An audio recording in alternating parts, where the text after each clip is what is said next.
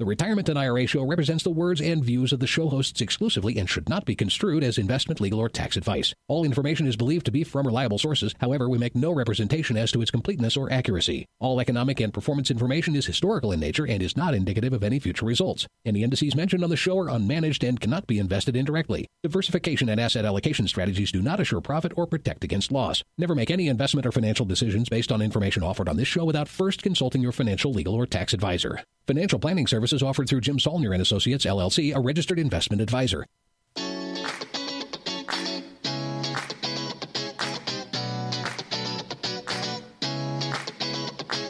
This is the Retirement and IRA Show coming to you from beautiful Northern Colorado.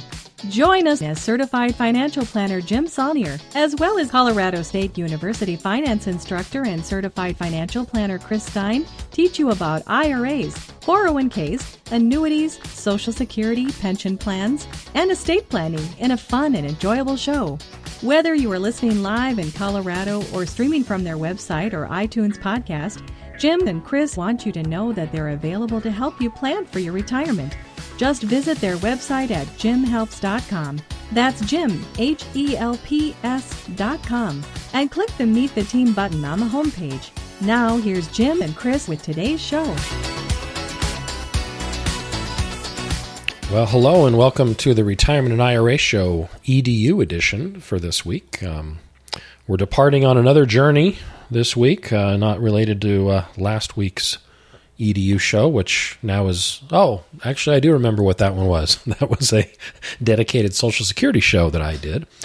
But today we're going to dive into an article that Jim found, that Jim ran across, a recent article actually, just released in the last day or two from when we're recording this. And if you want to look up the article yourself, it was pretty easy to find. It's entitled How Traditional Retirement Models Cost Clients Millions by Rajiv Rebello, Rebello. And it comes up on Advisor Perspectives, which also parent name Vettafi, Vettafi. And this was, it's not behind a paywall or anything at this point. Might be in the future, but right now I was able to just Google it and pull it up, and it was right there. So we're going to kind of walk through this and examine some of the findings/claims that Mr. Rebello has in his article. And one thing I do want to get into before I turn things over to Jim a little bit and let him dive into this article is that I misspoke on describing something last week on the EDU show that our part of our tax team, Paul, one of the CPAs in our tax team here, listened to the show and shot me an email and said, hey, I think you described this incorrectly, and he was exactly right. I was talking at the time about survivor benefits and claiming them early, and I made a comparison over to your own retirement benefit and how the reduction factor is different, and I incorrectly lumped together at the time retirement benefits and spousal benefits kind of into the same category. And they're on one hand, they're in the same category because they're not the same as survivor benefits as far as the reduction factor. But even there's a little difference between your own retirement benefit and spousal benefit reduction factors. So I wanted to make sure that was clear to everybody. They're not the same, which is kind of what I implied by kind of putting them into their own grouped category separate from survivor benefits. And the basic difference is as you're claiming your own retirement benefits earlier than your full retirement age, over the first 3 years of early claiming, the reduction factor is 20%.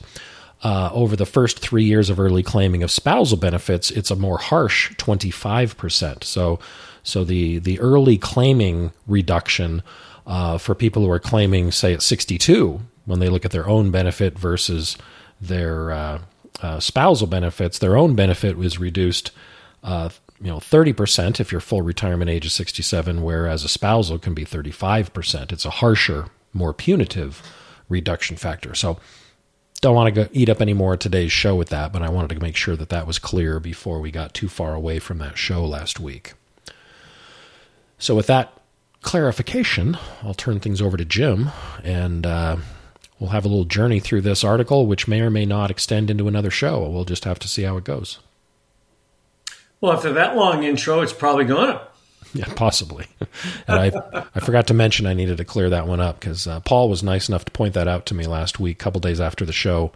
He said, hey, you kind of lumped these together, and that's not quite right. And he was correct. It was, at the time, I wasn't focused on that. I was focused on the survivor aspects of it. But I did, in hindsight, misspeak and indicated they were kind of the same over on the non-survivor side. So just wanted to clear it up. We've got to get folks, our new tax team, on the show for everyone. For those who don't know, Bob, our longtime tax CPA, left right after tax prep season ended in April. He has his own business. He worked for another firm and he worked for us, and he was being pulled too thin. So Bob departed on good terms, and we brought on board 3 podcast listeners, all CPAs with a combined 60 plus years of CPA experience. They're all retired to one degree or another, although Paul works a hell of a lot for someone who's retired. And Paul, I know you listen, so I found that fun. But they're all very, very smart. And we'll get back into tax questions specifically. Paul is very anxious to come on the podcast. And I believe Alan is too, although I don't want to speak for him. And then Steve is the newer of the 3 CPAs. And I believe Steve might be willing to come on as well to answer a lot of your tax questions. So be on the lookout for that, and hopefully the not too distant future. And we'll start getting some of the new CPAs on the podcast. Yeah. But today's article literally just came out today, folks, because I get a update from Vetify/Advisor Perspectives every day. And this is actually date stamped 10/16/23, which is what I think yesterday was. But I got the link for it today. We're recording this on Tuesday, the 17th.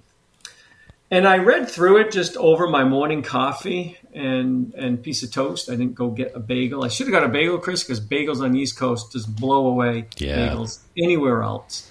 But I didn't feel like driving to the bagel shop this morning, so I had a piece of raisin bread toast, which was nothing special. But as I was reading it with my coffee, do you remember when I kind of went off on a tangent on the show?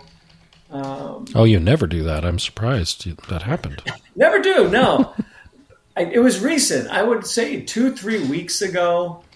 And just off the cuff, I remarked something to the effect of one of the things, I think it was because of the gentleman, Frank, who sent us the dialogue. And Frank, if you're listening, I have no problem with your dialogue at all. We have different approaches to retirement planning. And I made that perfectly clear.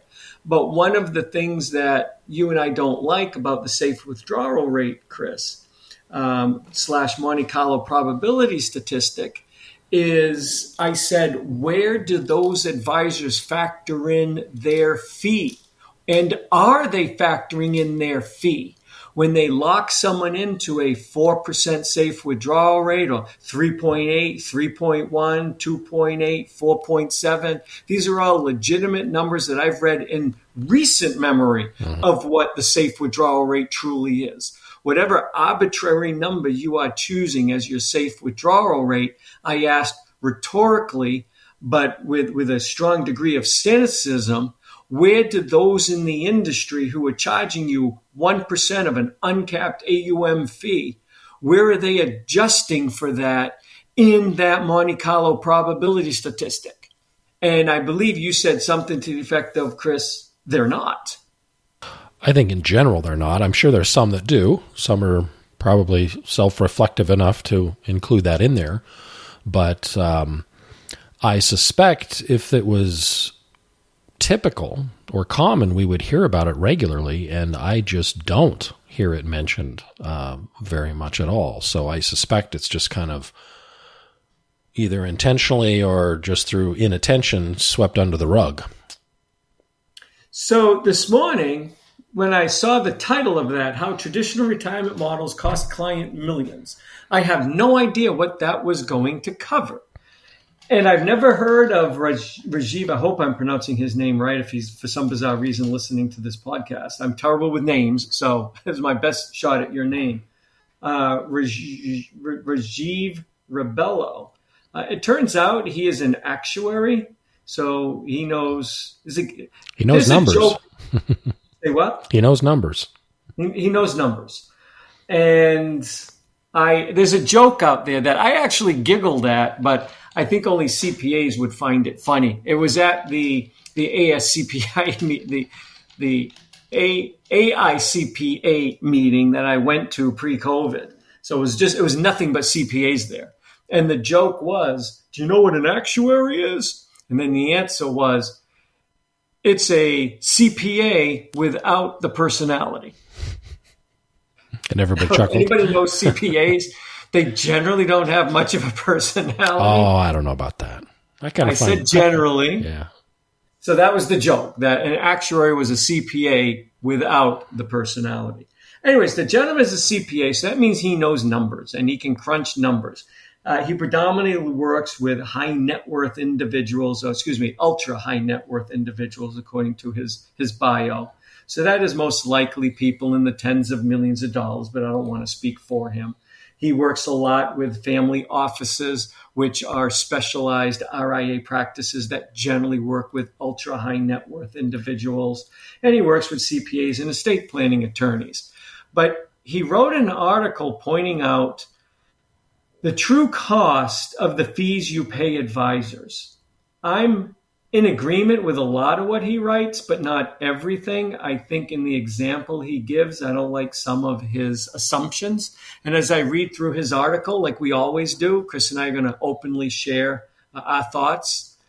But I love his takeaway, especially one of the graphs. And when we get to it, hopefully on today's show, if not, I'll continue this next week. It really struck home with that specific thing that I just off the top of my head blurted out. Where is that 1% fee being adjusted for? And his findings were quite eye-opening. So I thought, this is going to be the next EDU show. I doubt we're going to get through it in one sitting because Chris took forever to turn the microphone over to me, but we're used to that, folks. He goes down those rabbit holes. But I think we're ready to move forward unless you have anything else you want to say, Monsieur. No, I'm raring to go. Okay. I think it's Monsieur, not Monsieur. Whatever. Either way, we're ready. Yeah, either way. Okay. So I'm going to begin like I always do, folks. I'm going to just read through. Chris, at any time, if you want to add something, just tell me to hush. And you can add something. If not, when I finish reading his point, we'll open it up for discussion. Fair enough? Sounds good. Okay. So he begins. The choice to use an advisor in retirement is one that will cost clients and their beneficiaries millions of dollars in fees and opportunity costs, as I will show in this article.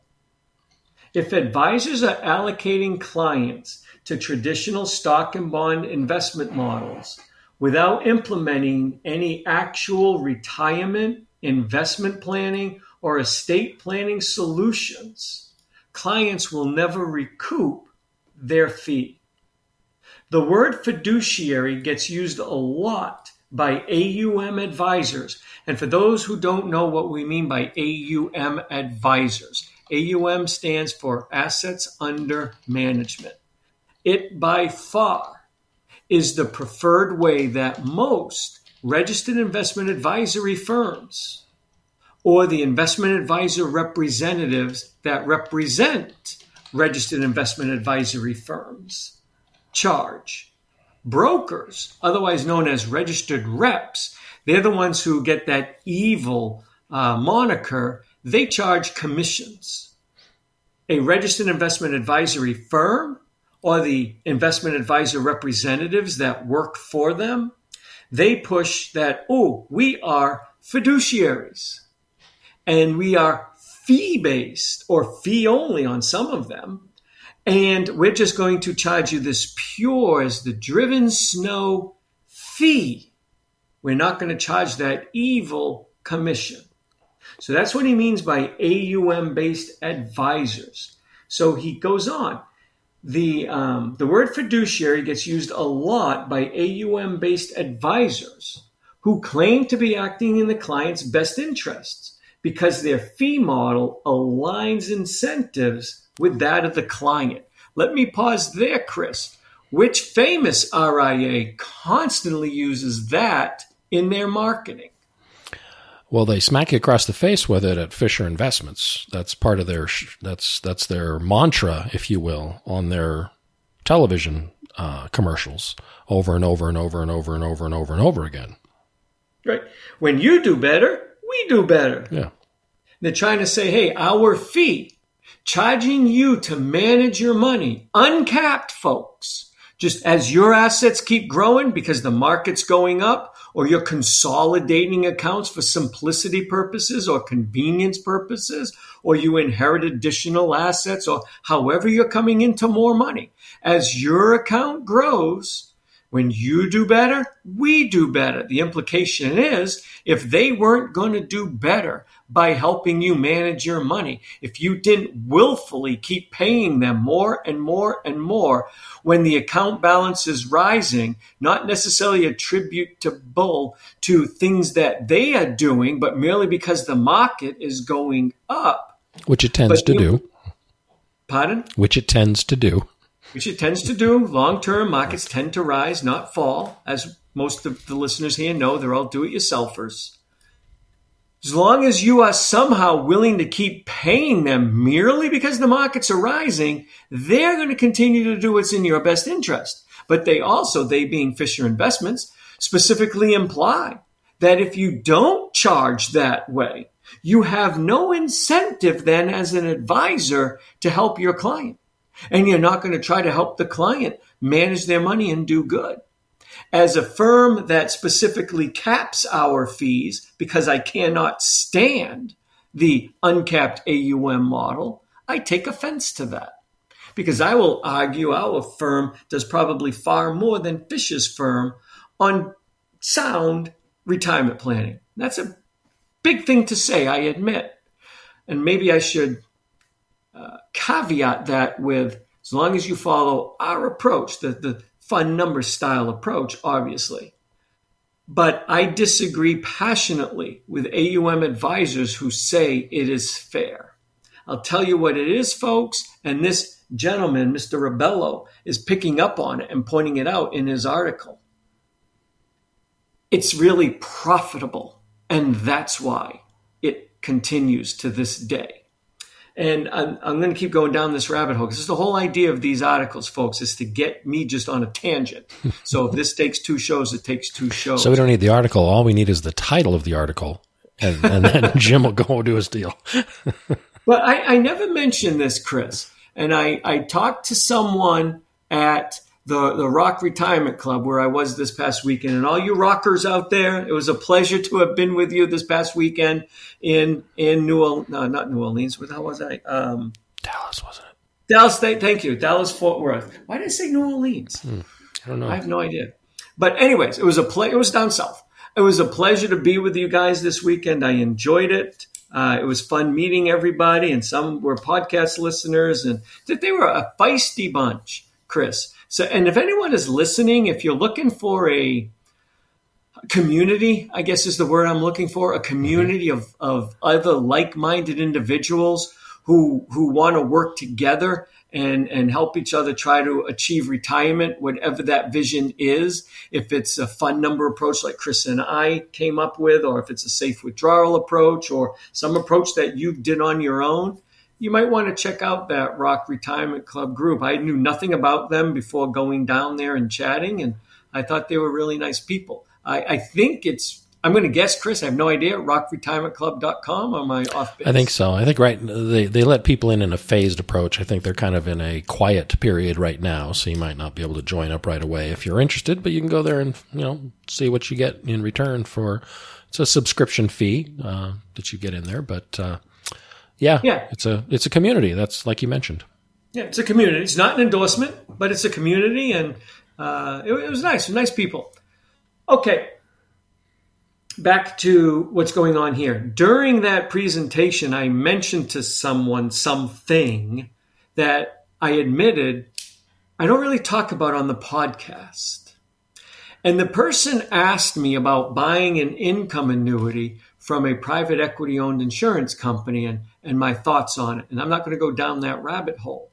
But during that conversation, I said to them, I says, in fact, because this person mentioned a reason why they thought private equity was buying insurance companies. And I told them, I agree. It's sticky money. The money inside these annuities with long penalty periods are sticky for the private equity companies. And then they move the assets overseas because they can benefit from GAAP accounting with a Bermuda-based company rather than SAP accounting with a US-based company. And that gives them additional paper profits, and then they can invest a lot of those dollars. So it's sticky. One of the biggest purchasers of registered investment advisory firms in the United States, and has been for, I would say, the last 7 to 10 years, they call them consolidators. These companies that just buy dozens and dozens and dozens of these companies that are managing hundreds of millions, if not billions of dollars, and just combining them are private equity firms. Private equity is reeking through our industry being registered investment advisors. They're not generally running out and buying brokers or broker dealers, as the industry calls them. They are, and they are consolidating on that end too. But that's mostly because a lot of brokerage houses are also becoming duly registered advisors, where they have brokers or registered reps, as well as advisors or investment advisor representatives, IARs. I don't want to go too deep into that. Back to where I was going with this, and when I was talking to that person in the Rock Retirement Club, I was pointing out that private equity loves our industry because of the stickiness and profitability of AUM, especially if they get you into AUM and they start also providing and selling proprietary products, business development corporations, alternative investments, even private equity separately managed accounts or private equity funds that they can put you in. So they can make money off of the management fee and also off of the investments themselves. All of this will be disclosed to you, or should be disclosed to you in the Form ADV. So nothing that I am sharing with you is out of the norm. But private equity loves our industry because it can be incredibly profitable and scalable.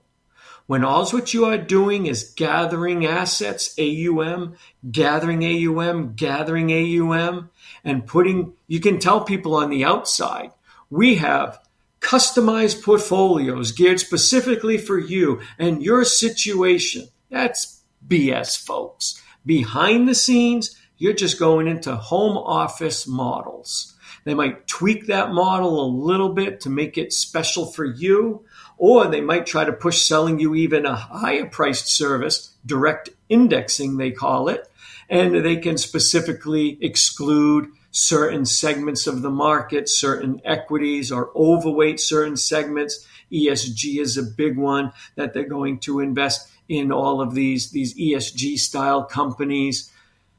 All of this is really designed to separate you from your dollars via an uncapped AUM. And anything they can do to justify a higher AUM fee, they're going to do. But go or look at where the private money is going. Look at where the deep-pocketed private equity dollars are going. They're going into insurance companies and they're going into registered investment advisory companies because both of them are scalable and incredibly profitable. But private equity exists for their shareholders. The notion that it exists for the individual, I think, is a fallacy. But anyways, that's my own personal opinion. Others may disagree. But I wanted to share that because if you look at where the quiet money is going and what's happening behind the scenes, it should be making you say, why? Why are they doing this? Well, as this gentleman is going to point out, it's very, very profitable. Okay. So he continues. The idea is that by providing long-term advice and charging for it on an ongoing basis, a fee-only advisor is aligned with the client more than an advisor who only sells products and earn a large, one-time, upfront, and often opaque commission. I agree entirely with that sentence there. He continues, though, but the reality of the situation is that an AUM advisor has similar conflicts of interest. I'm glad finally someone's calling this out besides me. An AUM-based advisor has similar conflicts of interest, namely to advocate for solutions on which they can charge their AUM fee. I'm going to pause there, Chris, and let you chime in on what that whole first paragraph said. But when I read that first paragraph, I was already in love with this article and this man. I never even met him. I gotta. What is it? Was that bro crush or man crush? Is that what it's called? Sure, it's good enough.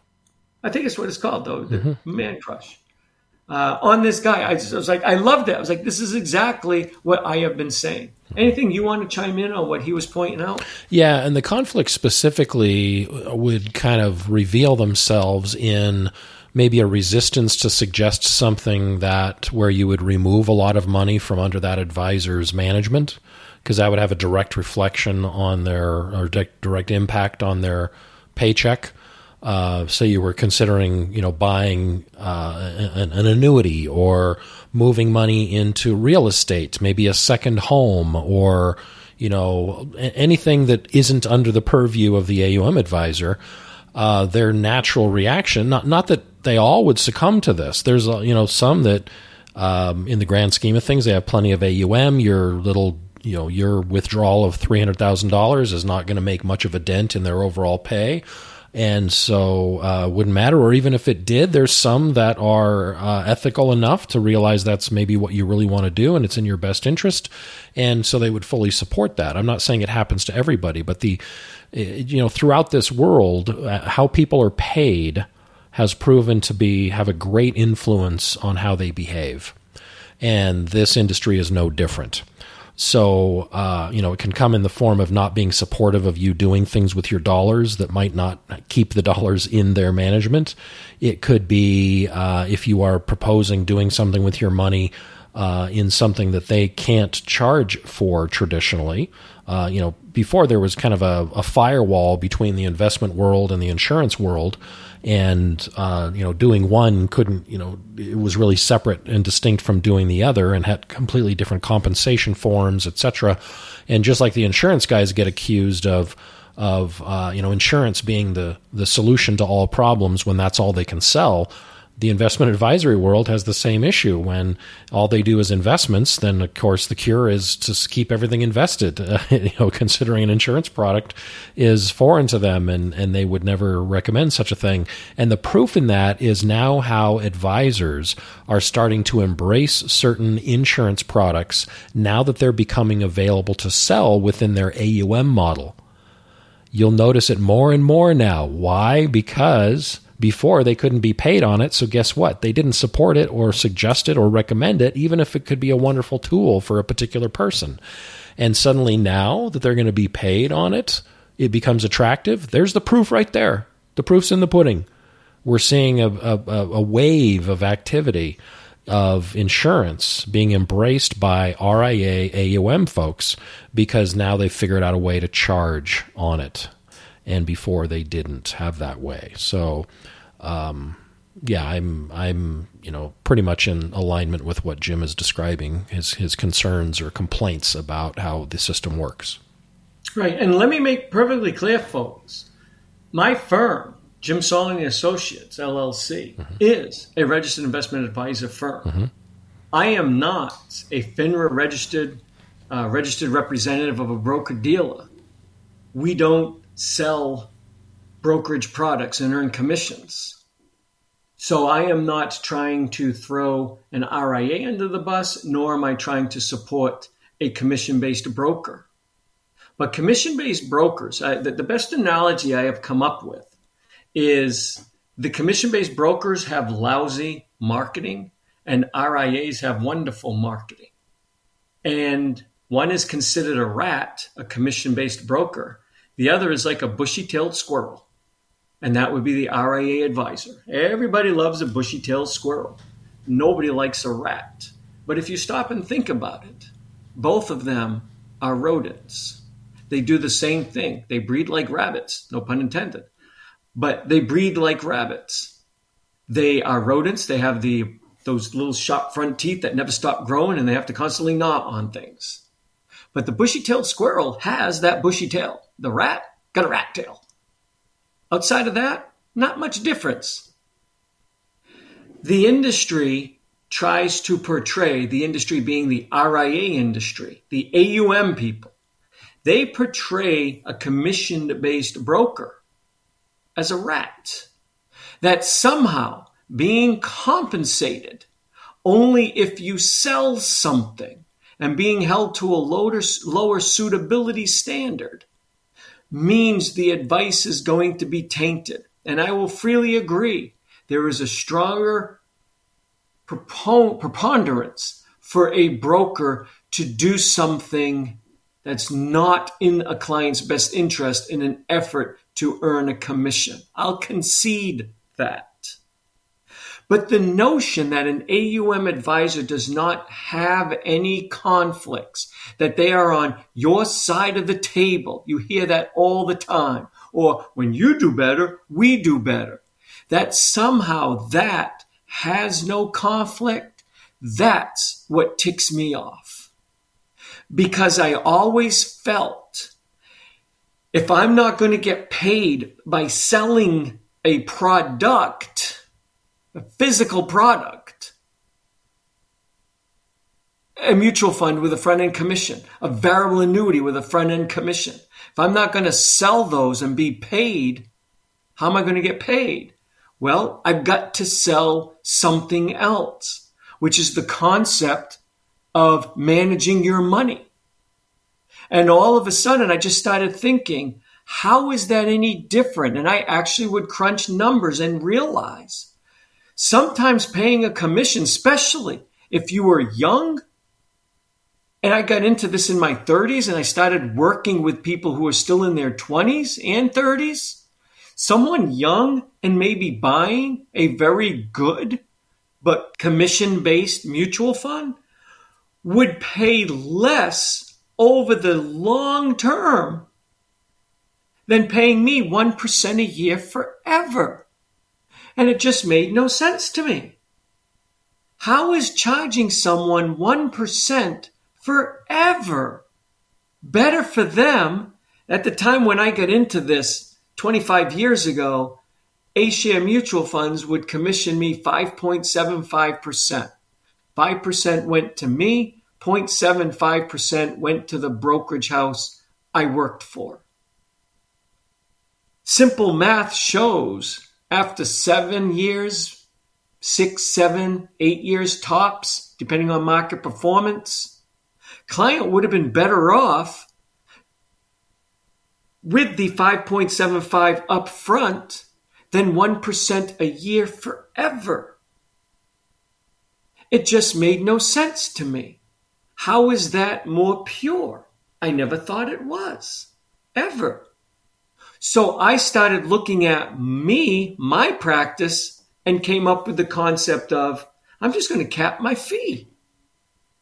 This doesn't resonate with me.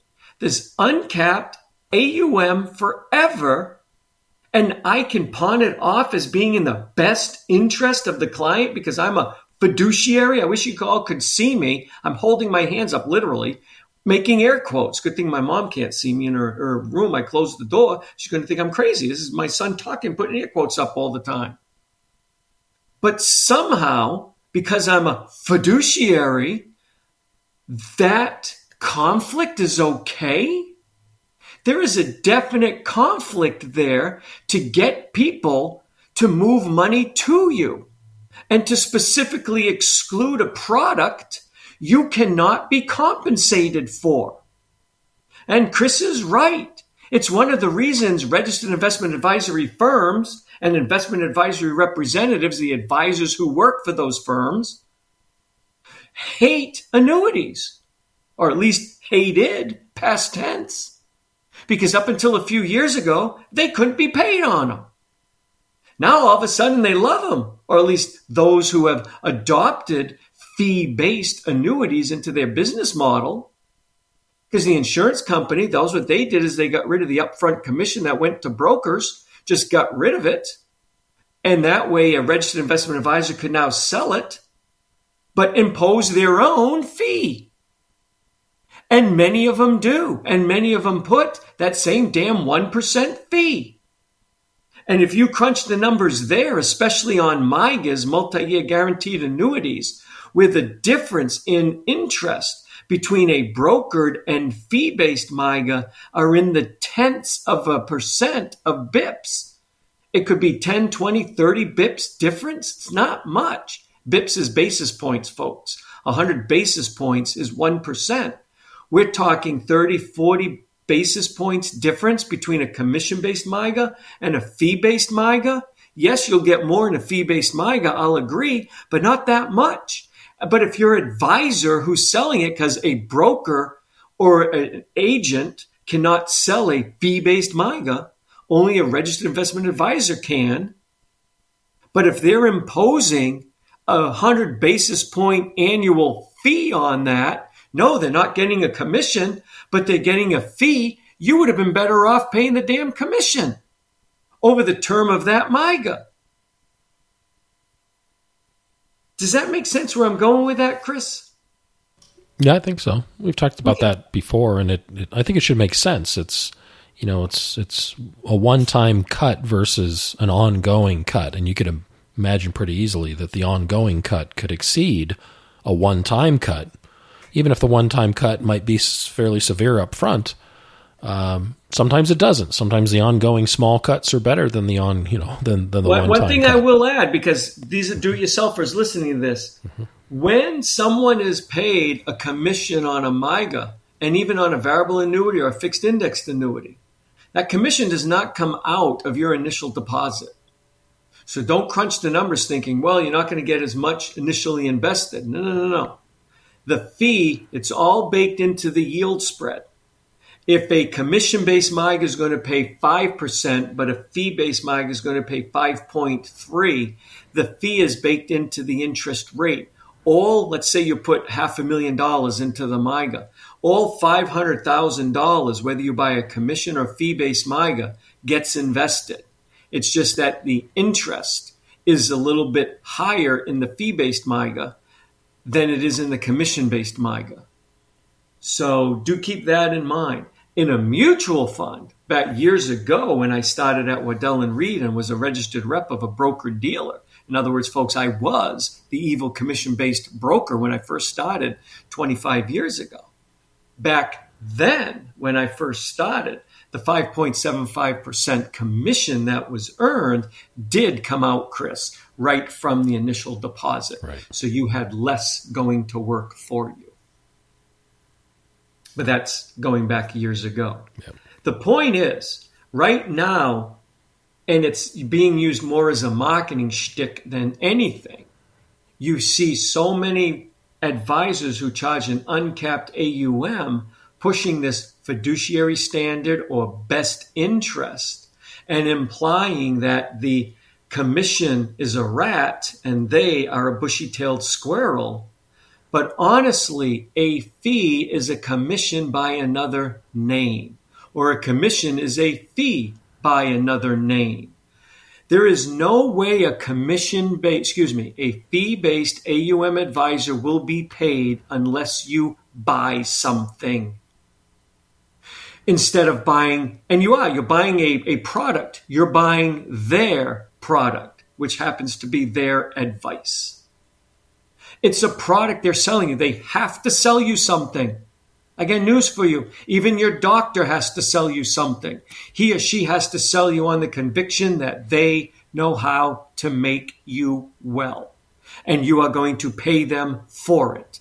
There is no exchange in this country of barter with money and product or service without a conflict. I'm going to go to Starbucks when I end this podcast. I'm going to buy a coffee. But Starbucks has a conflict of interest. They want to sell me more coffee. So in my little app, they're going to give me a certain number of stars. And every time I get stars, I might be able to get 25 cents off a free coffee or a free coffee later. They're doing that to entice me to buy more coffee. They even have a conflict of interest. So keep that in mind, folks. An AUM advisor also has a conflict. And that's what I hated about my industry. I knew there was a conflict there. It was just being presented as a bushy-tailed squirrel instead of a rat. I decided on my own to say, screw this.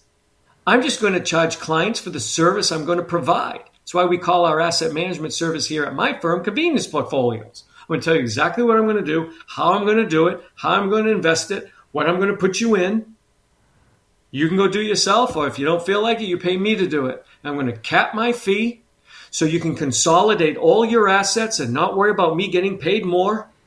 If the markets are going up and you're doing well, I'm not going to earn more. Chris coined the phrase, you do better when you do better, or something like that, right, Chris? Yep, you nailed it.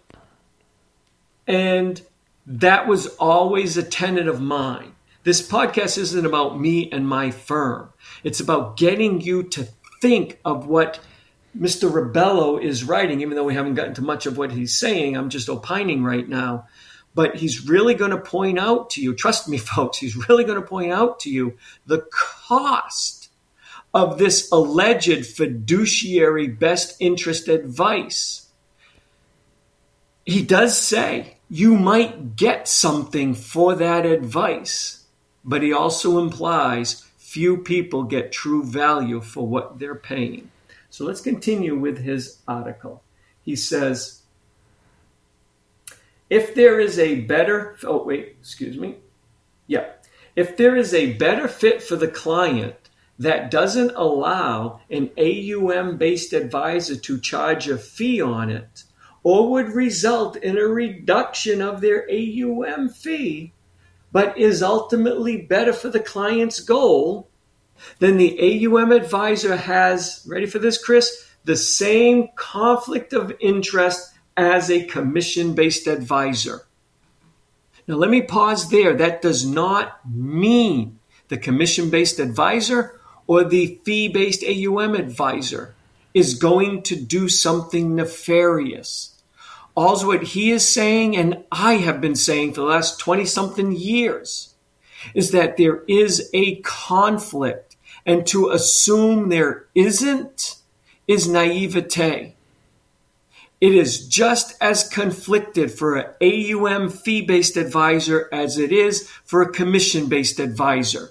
But it's always the commission-based advisor who is pointed out in the financial press, which is just idiots sometimes, that, somehow they're wrong. They're the rat. They're the rodent that's a rat. You want this rodent over here with a bushy tail. They're still rodents. There is a inherent conflict of interest for an AUM advisor. We've talked about this before for Edelman with his big belief in going into retirement with home with home mortgage debt. Is it because he truly believed in that? Maybe he did when interest rates were lower. I don't know if he's still spouting that now with interest rates at 7-8%. But Chris and I used to point out the conflict is there with his thousands and thousands and thousands and thousands of clients across his empire, which I believe he's retired from and he's doing something different. And I have great respect for Rick. I would trade places with him in a heartbeat. He's become much more successful than I'll ever be. But I don't agree. I just think it's conflicted for someone who is paid to manage money to encourage you not to take some money from his or her management and pay off a mortgage, but instead carry it into retirement for whatever reasons he gave. We did a whole show in the past on those reasons and how we disagree with them. And lo and behold, all that money that's not going to a mortgage is all of a sudden being managed by an advisory firm drawing a fee from it. We just wanted to point out that is as much a confliction as a broker trying to sell you an investment or an annuity or whatever, a private placement or non-traded REIT or whatever they're drawing a commission from. There's both, you have to admit, a conflict. A broker must go to great lengths to mitigate that conflict. I think an RIA should as well. And the best way to do it, and for those of you working with a AUM-based advisor, ask them to cap the damn fee. Why do they have to keep being paid merely because the market's growing? What do you think, Chris? I don't think you're going to have a lot of luck asking them to do that. If they're not already doing that, that's not in their mindset. And so I think, I don't think you'll be pleased with the answer if you ask that, but it doesn't hurt. All they can ever say is no, right? Mr. Ribello continues. Furthermore, paying a fee-only retirement advisor an ongoing fee to make and manage this decision for clients adds a heavy drag to long-term wealth. So, and I skipped a sentence before that. Let me read the sentence before it. This conflict, and the conflict he's talking about is the one that I just mentioned, how managing and being paid on money is a conflict.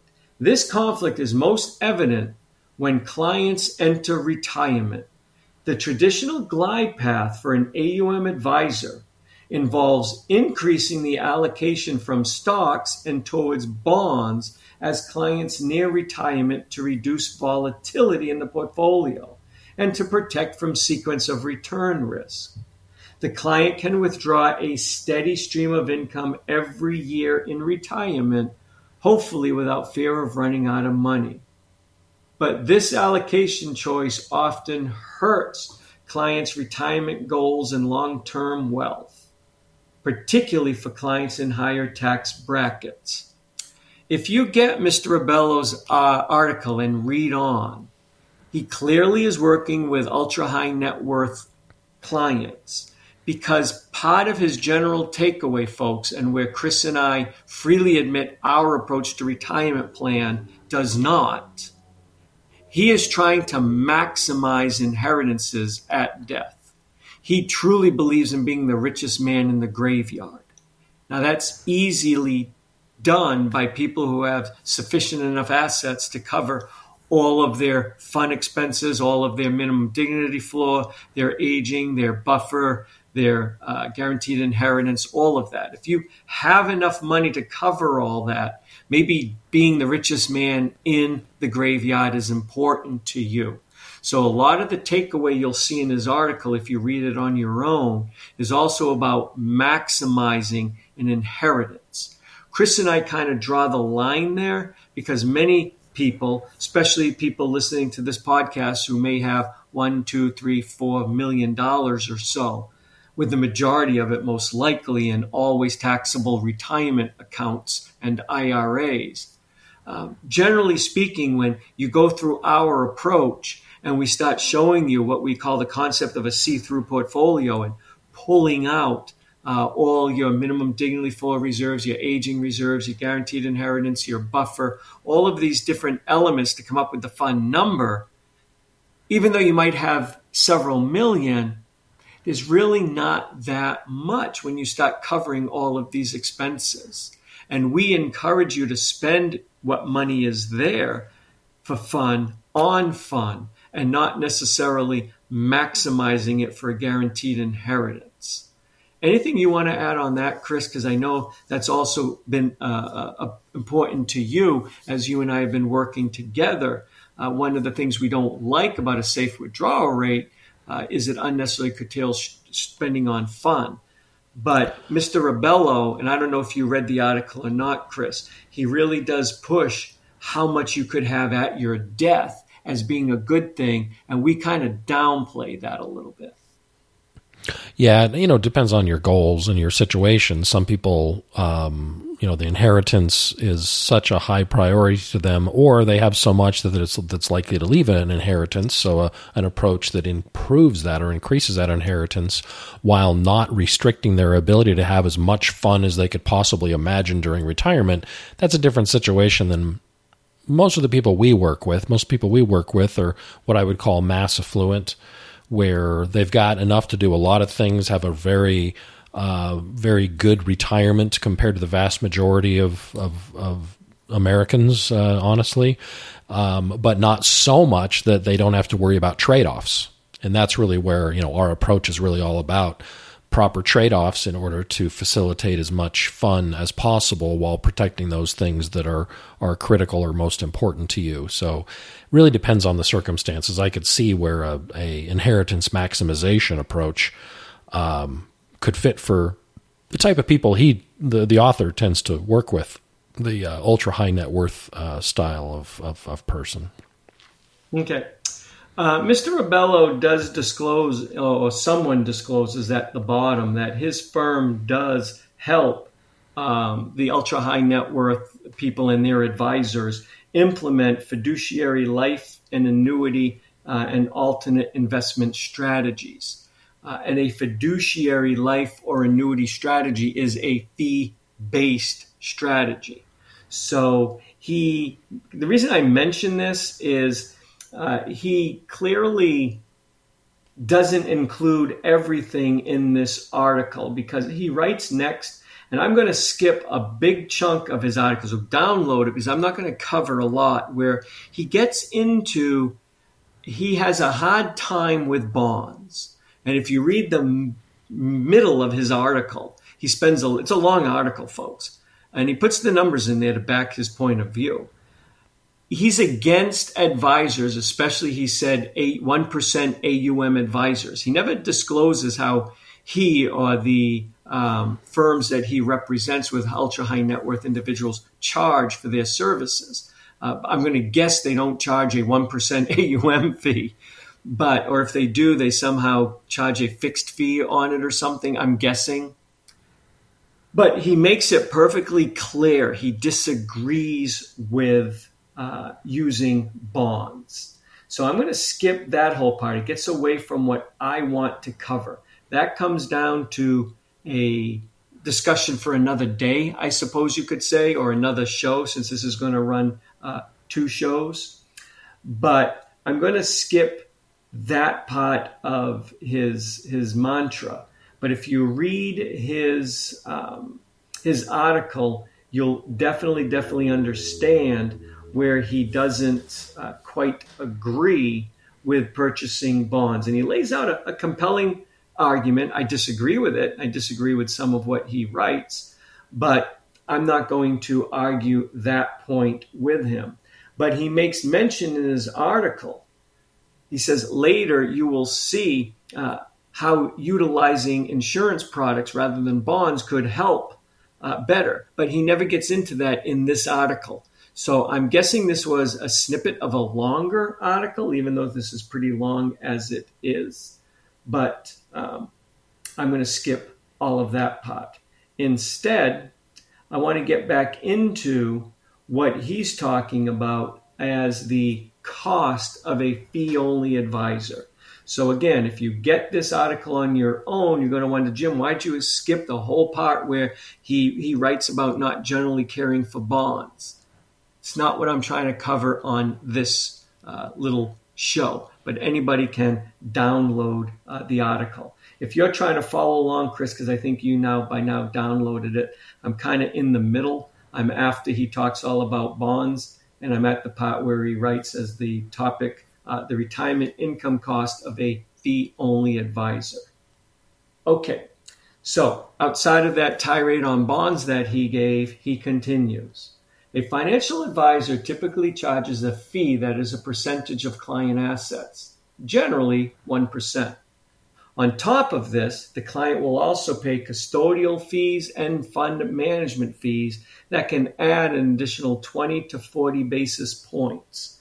I will say, folks, there should be minimal custodial fees.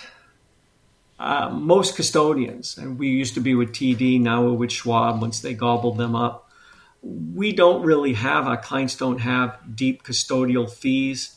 Schwab makes their money in the trades, but not by charging commissions. What's the industry term for it? It skips my thought process. Order flow. They get paid for order flow. Isn't that it, Chris? Yeah.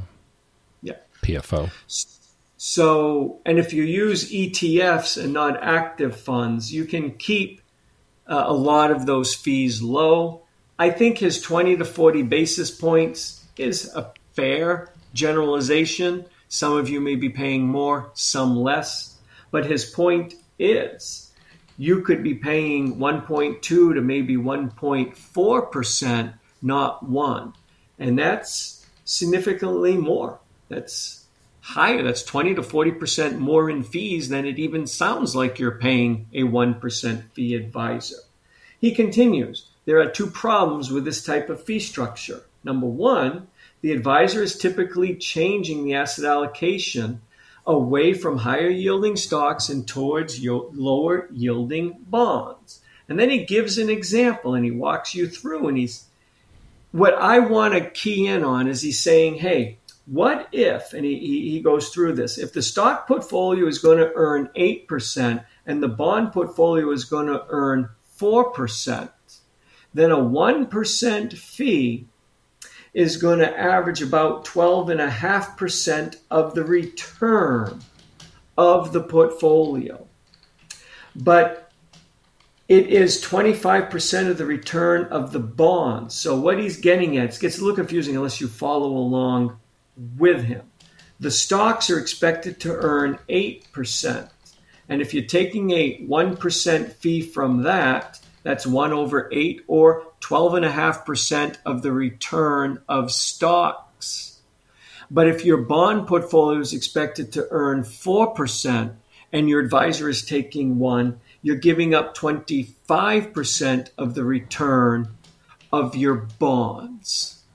And I'm going to pause there, and we're going to continue next week.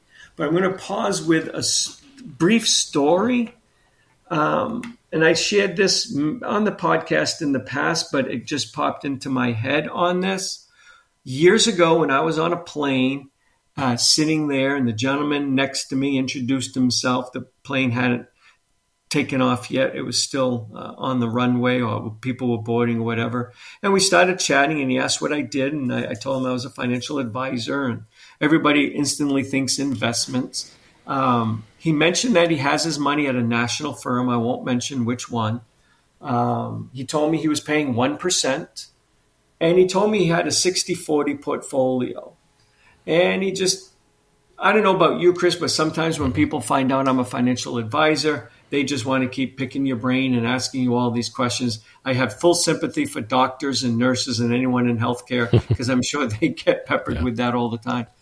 Anyways, he asked me if I thought that was a reasonable fee to be paying. And you probably are thinking that I bored this guy for the rest of the flight across the country back home, and I didn't. Also, what I told him was something to the effect of our forward-looking return for a 60-40 portfolio at the time was 5-something. Let's just call it 5%. And I said, you may be paying a 1% fee of your assets, but you could very well be giving him 20-25% of your return. You will have to decide if the advice he is giving you is worth 20-25% of your return. And that's what Mr. Rebello here is trying to say. You may be getting or charging or being charged 1%, but assuming your stocks are going to earn 8 and your bonds are going to earn 4. And I think an 8% expected return is quite high. But anyways, he's saying you're going to be giving up 12.5% of your stock return and 25% of your bond return. And when you look at things that way, Chris, it's a lot more money than it sounds, doesn't it? Well, all the investment folks crow about the power of compounding over time and all the benefits that can bring to you over longer periods of time as your returns compound and grow, earning returns on previously earned returns. The exact same thing happens with these fees. They compound just like your return does. So they're earning fees on previously generated fees almost. Kind of that concept is going on here as your portfolio grows via a compounding trajectory. So do the fees. And it sounds innocuous, sounds innocent. We're just taking 1%. But I think when you frame it as what portion of the return that's being generated in a given year is taken as that fee, that opens a lot of people's eyes. So I do like looking at it that way. Exactly. It's my Sir Kensington moment. Remember I shared that story? I'm sure you have. You've shared about every story. Sir Kensington. I couldn't repeat it. But Spicy brown mustard. Did I not mention that? I don't Sir know. Kensington spicy brown mustard? Maybe you haven't. I can't imagine you've held Sorry, that folks, one sorry, back. 5 more minutes, folks. So I love spicy brown mustard, and this is a perfect example of it. As do I. I've been trying to cut sugar in my diet for many, many years.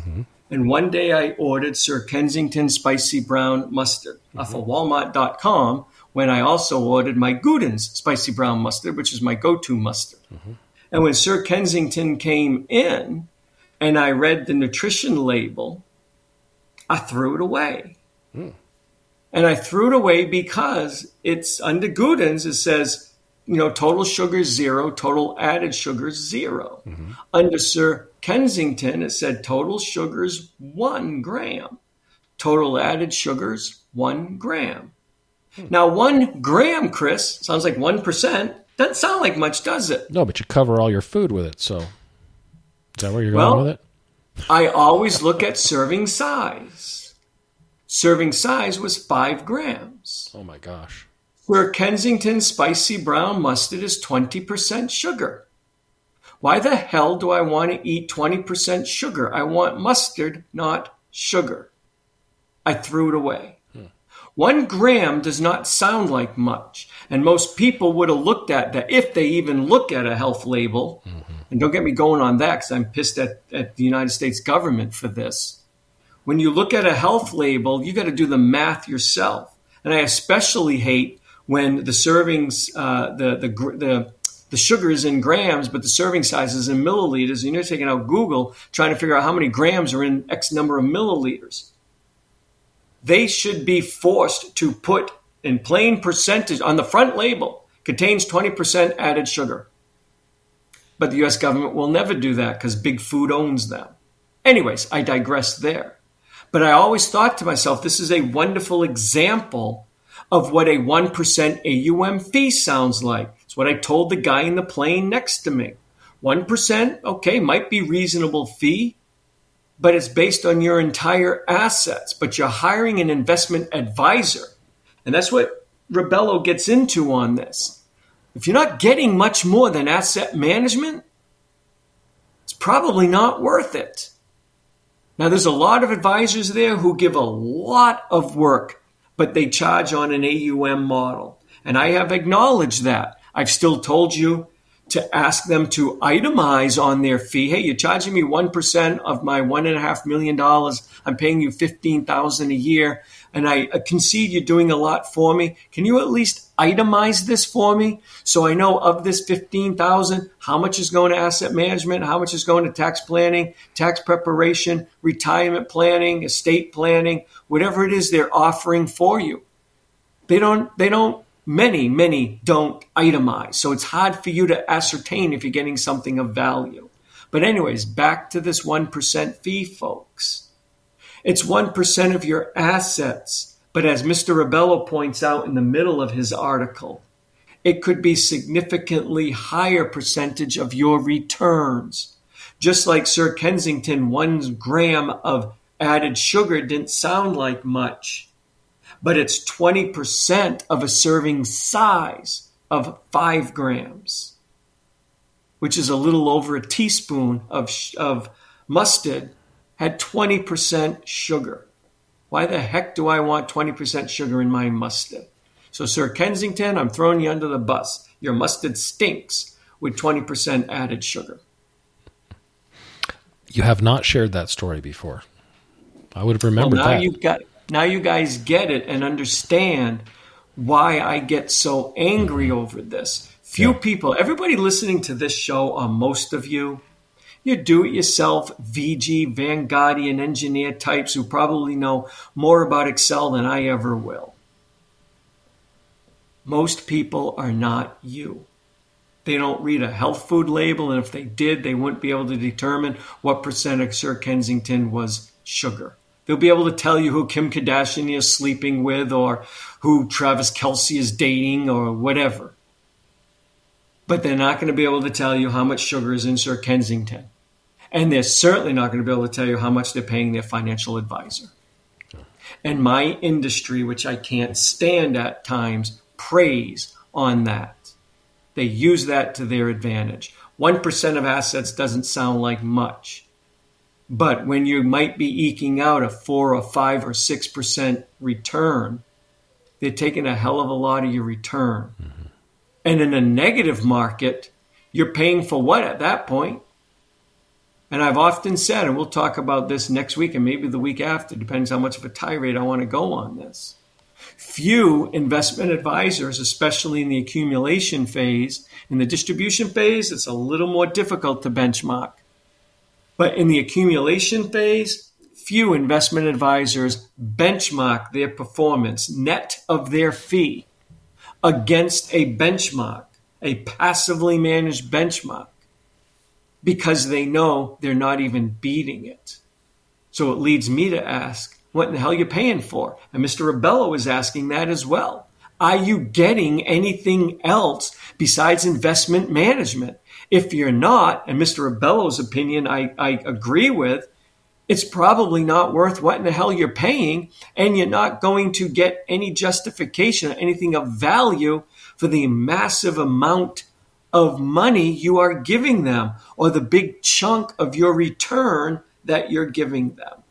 That's why I decided to talk about this, not so much for the people who regularly listen to this podcast, but to encourage you, all you Vanguard VGs who get this. Tell it to your family, to your friends, to the stranger in the grocery store next to you as you're waiting to move through line, whatever. Get them to understand. Get the next person on a plane who starts asking you. Get them to understand to look at that uncapped 1% fee differently and demand an itemization and an accounting of what it is you are paying for. And demand in the accumulation phase at least to be benchmarked to a benchmark. So independent benchmark, not one that they created. So you can measure what are you paying for. You're really paying for what is called advisor alpha for those uncapped people who are pushing investment management as a second coming of Christ. Those people, you're really only paying for the return above the benchmark. Because the benchmark is what you could have went out with and bought on your own if you designed a passively managed benchmark using low-cost ETFs. On your own, you could do it. You're paying for everything above that. Start taking 1% of the return above that. And Chris, I don't think there's going to be much of a positive return, if any, but then you apply the 1% fee to it, there's even less. Just my thoughts. Definite food for thought. Spread the word. So we'll finish up this article next time. There's some juicy tidbits in it. I kind of scanned through it as Jim was chatting. There's a few other things I'm sure you're going to mention. I know what you're going to key in on it without giving it too much away. The graph towards the bottom, is that the one you're talking about? Yeah, it's got a couple interesting tables of calculations in here that were a bit eye-opening. Exactly. When I saw it this morning, I was like, wow, yeah, we got to chat about this article. Well, sounds good. So you continue having a good time with your mom, And sister, right? Your sister's there too?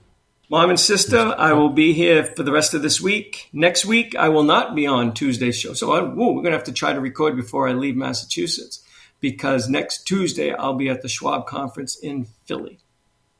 Okay. This comes out on Wednesday, but we record on Tuesday. Yeah, we'll figure something out. Or maybe I'll get Paul or somebody on, but we can probably... Actually, we need to continue this article to finish it up. We'll find time this week sometime to do it. So thanks, everybody, for listening, and we'll be back with you next week with a brand new show. You have listened to Jim on the radio, read his quotes in the media, and enjoyed his banter on iTunes. But even now, you may wonder what sets Jim Saulnier and Associates apart from other financial planning companies. The answer is quite simple. Jim's diverse team of professionals specializes in retirement planning. They form a lifelong relationship with you and measure their success not through product sales, but through the security and prosperity you may achieve in your retirement. Jim's entire team shares his unwavering commitment to placing their clients' best interests first, while offering their services at fair prices with full disclosures. The professionals at Jim Saulnier and Associates are available to assist you with your retirement planning needs. Visit jimhelps.com to schedule your complimentary coffee and a second opinion meeting. That's Jim, HELPS.com. Or call 970-530-0556. The Retirement and IRA Show represents the words and views of the show hosts exclusively and should not be construed as investment, legal, or tax advice. All information is believed to be from reliable sources. However, we make no representation as to its completeness or accuracy. All economic and performance information is historical in nature and is not indicative of any future results. Any indices mentioned on the show are unmanaged and cannot be invested indirectly. Diversification and asset allocation strategies do not assure profit or protect against loss. Never make any investment or financial decisions based on information offered on this show without first consulting your financial, legal, or tax advisor. Financial planning services offered through Jim Saulnier and Associates, LLC, a registered investment advisor.